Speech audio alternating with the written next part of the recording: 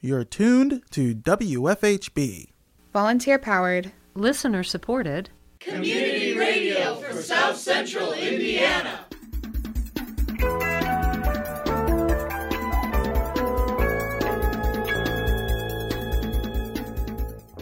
Good afternoon. Reporting for WFHB, this is Cade Young. And I'm Lucinda Larnock. This is the WFHB local news for Monday, June 27th, 2022. Later in the program, Indiana University hosted a panel of legal experts in light of the Supreme Court ruling to overturn Roe v. Wade. More in today's feature report. Also coming up in the next half hour, protesters gathered for a demonstration and march in support of abortion rights. That's coming up next in your daily headlines.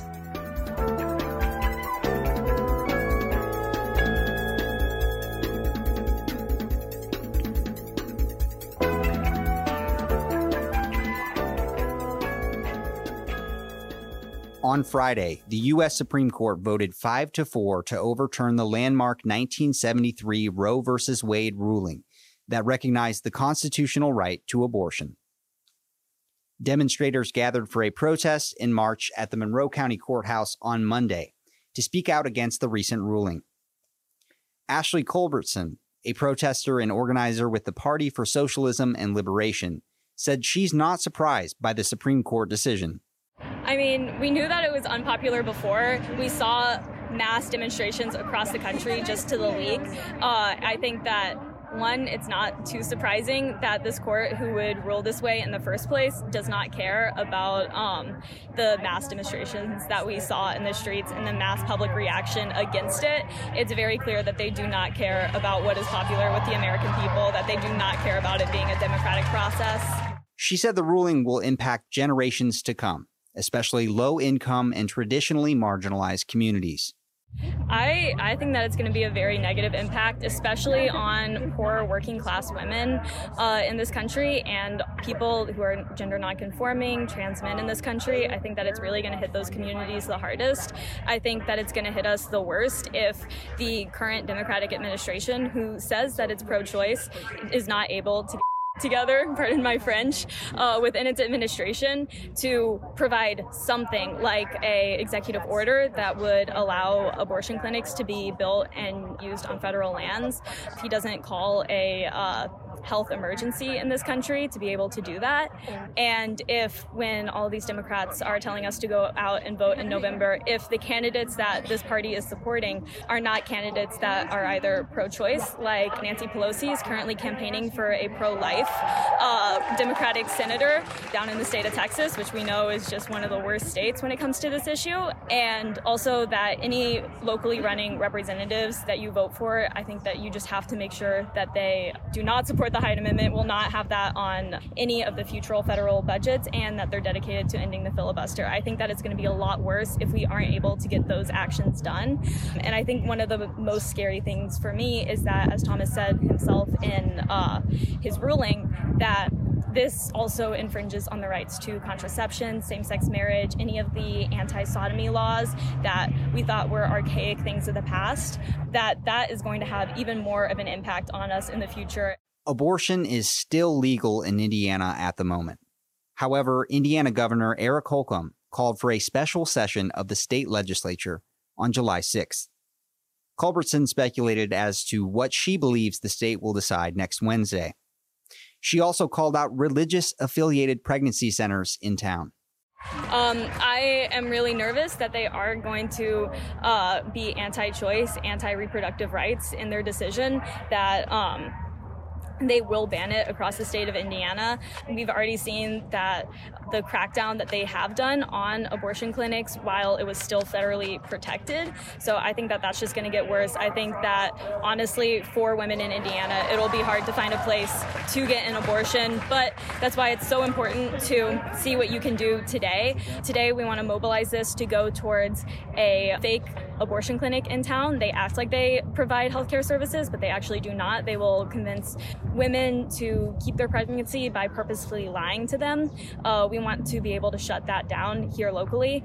And we also want to shout out just Planned Parenthood in town, and also shout out All Options Indiana, the Hoosier Abortion Clinic that provides absolutely wonderful services to women across the state of Indiana to provide transportation to abortions or actually provide the abortions themselves. Culbertson walked through what went into the organization of the protest and march. As soon as we heard the decision, we knew that we have flyers that have QR codes on it that link people to these abortion care resources. We knew that we have the ability and the resources to be able to organize something like this, where you're able to get this amount of people to one place who all agree on an issue. So we wanted to take that into mobilizing these people to go up to the State House on the 6th to protest as they decide on whether or not they will keep reproductive rights in the state of Indiana, to inform people about the abortion services that are available in Indiana and are still available until that July 6th decision is made. A core council member of Black Lives Matter Bloomington said that BLM B-Town is organizing a fundraiser for reproductive support. For more information about the organization, visit blm.btown-in.org.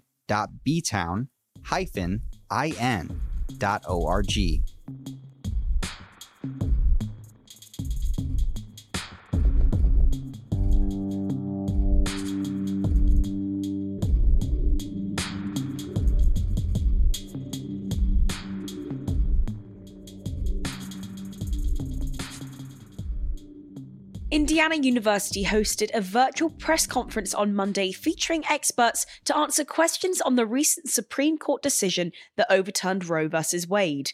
Experts commented on the various angles of the decision and what it means for reproductive rights in the United States. Jennifer Drobak, professor of law at the Robert H. McKinney School of Law at IUPUI, commented on the recent decision. The overturning of Roe changes everything, even though the Supreme Court tried to cabin the decision to strictly abortion. But as the dissent marks, it completely unravels what liberty means. And I don't think that you can do that and not anticipate, as Justice Thomas indicated in his concurrence, that this won't affect other rights, such as the right to procreation, the right to contraception, the right to marry the person you want, the right to raise, control, and nurture your children the way you think is appropriate. So there are a lot of issues here at stake. Professor Jody Madeira of the IU Mauer School of Law gave her initial reaction to the Supreme Court ruling. Yes, I think, as Professor Drobak said, this is indeed a post-Roe world, and we woke up in a very different realm the next morning. I do not believe we are going to be seeing the end of the substantive due process issue. I believe that the court is on a mission to dismantle many rights, but I do not think that it has the votes to do so. And I think instead, this is essentially sending a message to states that they need to begin dismantling these rights that are traditionally under substantive due process on the state level. And so I believe this issue will be very important, not particularly now more than ever, of course, in terms of women who want to have abortions. But if we want to reverse this, we need to take steps to actually change this on the state level, and most importantly, look ahead to federal elections in November. Professor of Law and Senior Scientist at the Kinsey Institute, India Tusi, said the SCOTUS decision will lead to harmful outcomes. The decision was as bad as it could get. Justice Alito removed some of the snark from the draft opinion, but substantively, this was horrible. This is the worst case scenario. So we're going to be in a situation where, people aren't going to be able to access basic reproductive care, whether it's abortions, it could be, care after they're suffering from a miscarriage, care if they have an ectopic pregnancy. So this is going to have really broad implications, that this decision itself. It's going to also have implications in terms of other rights. The methodology that the court adopted here is troubling, right? If the way that we look at whether a right exists is, does the Constitution in the 18th century say that this specific right, as we're labeling it, so here they say the right to abortion is protected, then we're in deep trouble, because there are a number of rights, even outside of substantive due process, that aren't specifically included in the Constitution in that way. And so I think this is a very troubling case just for people who are trying to access reproductive care, women with marginalized identities, non-binary people or transgender people, but also for other peoples whose rights are going to be implicated by the methodology that the court adopted here. Associate Professor at IU McKinney School of Law, Ayla Hoss, discussed the Supreme Court ruling from her area of focus. So my perspective is coming from an expert at the intersection of health policy and federal Indian law. And so before the Dobbs leak and now the actual opinion being issued, there had been a lot of questions and narrative about pushing the abortion care on federal land and the added layer of tribal safe harbors and tribal safe havens. And I think that when we frame the majority opinion in the context of rights at the time of the Constitution, both in terms of cultural understandings of healthcare, cultural understandings of legal rights, it really doesn't align very well with many accurately in terms of historical and cultural access to reproductive care at that time, especially when we think about religious minorities, indigenous nations. The one thing that I think is incredibly important as we look at what this fix, post-Dobbs fix, is going to be, that it's really problematic, both in terms of the law to look to tribal nations as a safe harbor. It's a very complicated area of law, and frankly, really politically unrealistic for many tribal nations to try to pursue that safe harbor. But it also is asking our tribal nations to fix a problem that they didn't create, and kind of snapshot in terms of what's going on in Indian country wasn't at the start of the narrative when we think about the fact that Indigenous communities have had less active access to reproductive health care, including abortion care, for decades. But that wasn't at the forefront of any discussion for so long. And so we have to think about the intersectionality in terms of access and in terms of solutions moving forward. Professor Drobak outlined how Indiana's abortion laws are currently constructed and weighed how they might change after a special session of the Indiana General Assembly on July 6th. Indiana law currently allows for abortion under certain circumstances. And so, yes, it's still legal today under certain circumstances. Of course, the further along in a pregnancy you get, that means that the exceptions are going to have to kick in the cases of rape, incest, maternal health, et cetera. And in some of those situations, they're judgment calls. But I think that our focus should not be so much on the past, which was very much part of the Supreme Court majority decision, but looking to the future. What will our rights be in the future? And the Indiana legislature has already determined that it's going to consider this issue. I want to impress upon people the importance of the fact that the court focused on the right to abortion, but what it really ignored, and this is why the framing of this question is so important, what it ignored is that it's dealing with women, not just abortion. Women have a right, or at least did, have a right to bodily integrity, safety, and autonomy. And at the time that the 14th Amendment liberty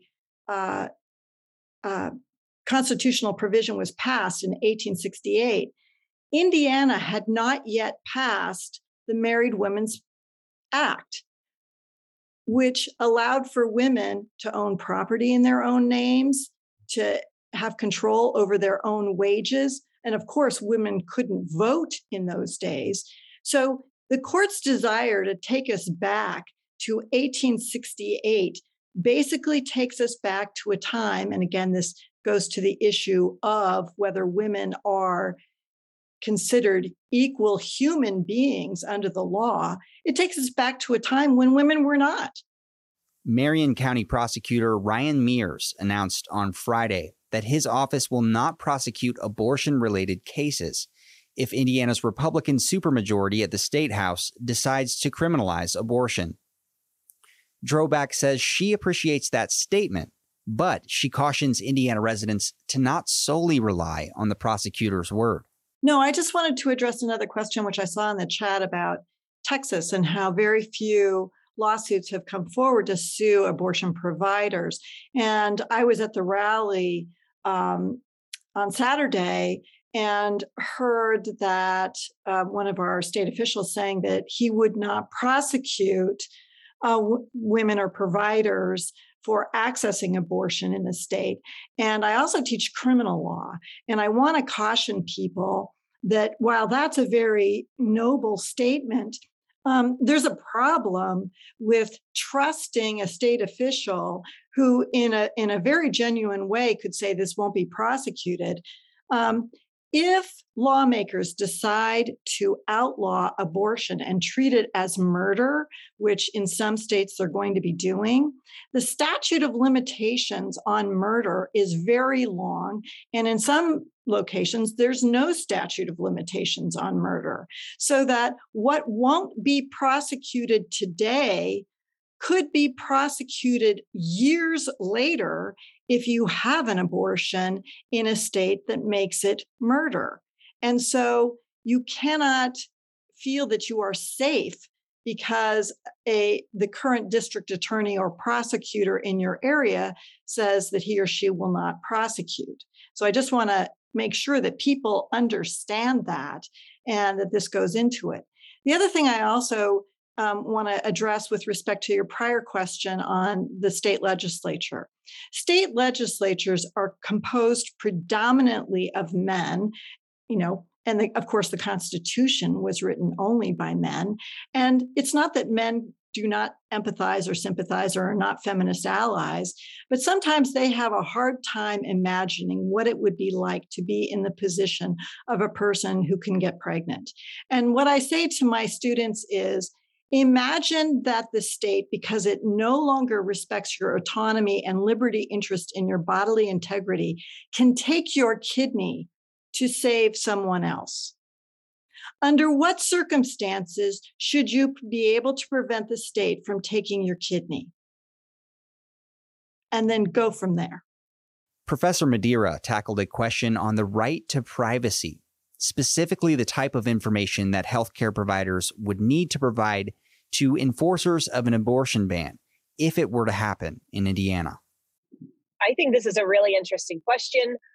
This is Jody Madeira. This is protected health information under HIPAA. And what's very interesting is that there's going to be a number of resistors to this. There's going to be imperfect compliance. And we've already seen instances where, for example, medical establishments don't comply with the law. For example, in other states, some mental health practitioners have refused to turn the names of patients adjudicated incompetent, involuntarily committed, basically, which renders them unable to legally own or use a handgun under federal law. Mental health providers have already refused to turn patients' names over to federal background check authorities because of protected patient information and concerns that that's going to stigmatize the patient. And I think we're going to see something very similar here. Call it conscientious objection, call it something else, call it lack of compliance. But I think our providers are going to stand up for our women. But they're not just going to get information from health providers. They could get information from period tracking apps. They could get information from fictitious lists that individuals put together in order to help women obtain access to abortion in other states. And so I think individuals are going to be having to be very careful with their health information and their questions in future days. Senior scientist at the Kinsey Institute, Kristen Joskowski, walked through the most frequent reasons why people seek abortions in Indiana based on her research. Sure. There's actually multiple reasons that people report for seeking abortion. As far as common reasons, most notably people not being ready to parent, people not feeling they are financially, emotionally, or prepared to parent are the common reasons, or people not wanting to parent at this point. One thing that I think is a misconception is that only young people who are not currently parents seek abortions, when in fact the common profile of someone seeking an abortion is someone who is a current parent or who is currently a mother. So there's also the issue of feeling as though they cannot adequately parent their current child if they were to have subsequent children, so seeking an abortion for those reasons as well. And then people wanting to pursue education, pursue professional tracks in terms of setting themselves up to be able to parent later when they feel they may be more equipped or prepared for parenting. Those are the more common reasons that people seek abortion broadly across the country, and I imagine that stands true in Indiana as well. The exceptions that we mentioned before certainly do happen. The exceptional circumstances, I should say, that we mentioned before, people seeking abortion due to rape or incest, are complicated situations because sometimes people's definitions of rape and those sorts of issues vary, and people don't always report. There's a lot of research to suggest that people don't report rape to law enforcement, and so depending on how you conceptualize sexual violence, people also seek abortion for those reasons as well, but there's more ambiguity there because of some of the parameters in which others may place on that sort of trajectory forward. But people do seek abortion for those other circumstances as well, just generally less common. The not feeling prepared financially, emotionally, or not wanting to parent at this point to care for other children are the most common reasons, or the more common reasons. Professor Joskowski touched on what means of support Indiana should offer if the state decides to ban abortion outright. There's, like I said before, there's likely going to be sort of three outcomes that people are going to find themselves in if they are wanting an abortion and cannot get one. They'll either continue pregnancies that they did not want to have and parent. It's rare statistically that people will adopt out. About, I believe, roughly 2 to 5% of pregnancies are adopted instead of people parenting. So that's the rare circumstance that people will give a child up for adoption. So they more often will find themselves parenting, or they may travel, which will require other sorts of means to do that. It's not simply I can, go across the state line. There's likely waiting periods in other states that people may have to seek. Illinois, being a neighbor to Indiana, has more permissive laws regarding abortion that I'll let my lawyer colleagues here on this call speak to in a little more detail, but they'll have a little easier time in Illinois, but that still takes means to travel, means to deal with childcare. As I mentioned, a lot of people seeking abortion currently are parents, so there'll be childcare responsibilities that they'll be needing to decide upon.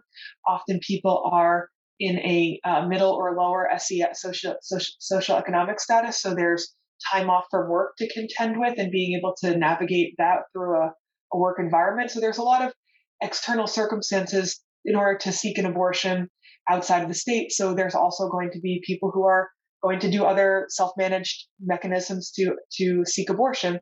So in terms of services, I guess it depends on what people want. If people want to continue pregnancies, support services like continued aid through social assistance, through having SNAP or other food assistance programs, through support for people who may not have the means to parent would be really essential.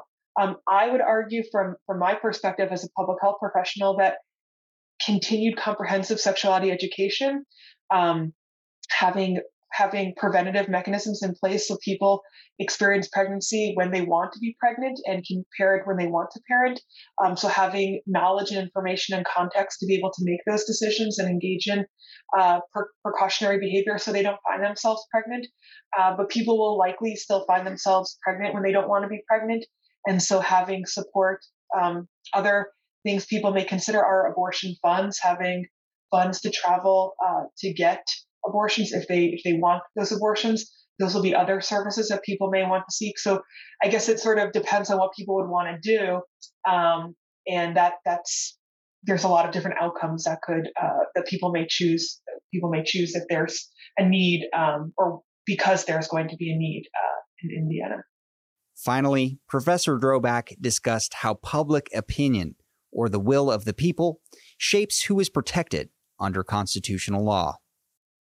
Can I just chime in on public opinion and what people want, either through abortion regulation and you can extend it out from there as to the liberty interest more generally. But I'm very, very concerned about the opinion because on page 68 of the opinion, the court talks about, in the majority opinion, on how 26 states expressly asked the court to overrule Roe. The United States Constitution is our contract with the government, and the Constitution protects our rights as people who live in this country. What if 26 states asked the Supreme Court to overrule Brown versus Board of Education and reimpose separate but equal and create a white-dominated country? Would that justify the overruling of more than 50 years of equality for persons of color? And the problem that you get into when you speak only about public opinion is that you forget about the fact that we don't live in a pure democracy or women would control this world being more than half the population. What happens is that we lose our rights as inhabitants of this country. And I won't say citizens because we have more people living here who are not citizens. And so we need to pay attention to individual rights vis-a-vis the power of the state. And that's, I think, something that's been lost in some of the discussion. For now, abortion is still legal in Indiana. Certain states have trigger laws which limit or outlaw abortion when Roe v. Wade was overturned. Indiana is not one of those states with trigger bans on the books. However, as previously stated, Indiana Governor Eric Holcomb announced a special session of the state legislature on July 6th. Governor Holcomb confirmed on Friday that abortion will be discussed. The governor said, quote, "The Supreme Court's decision is clear and it is now up to the states to address this important issue. We'll do that in short order in Indiana. I have been clear in stating that I am pro-life. We have an opportunity to make progress in protecting the sanctity of life, and that's exactly what we'll do."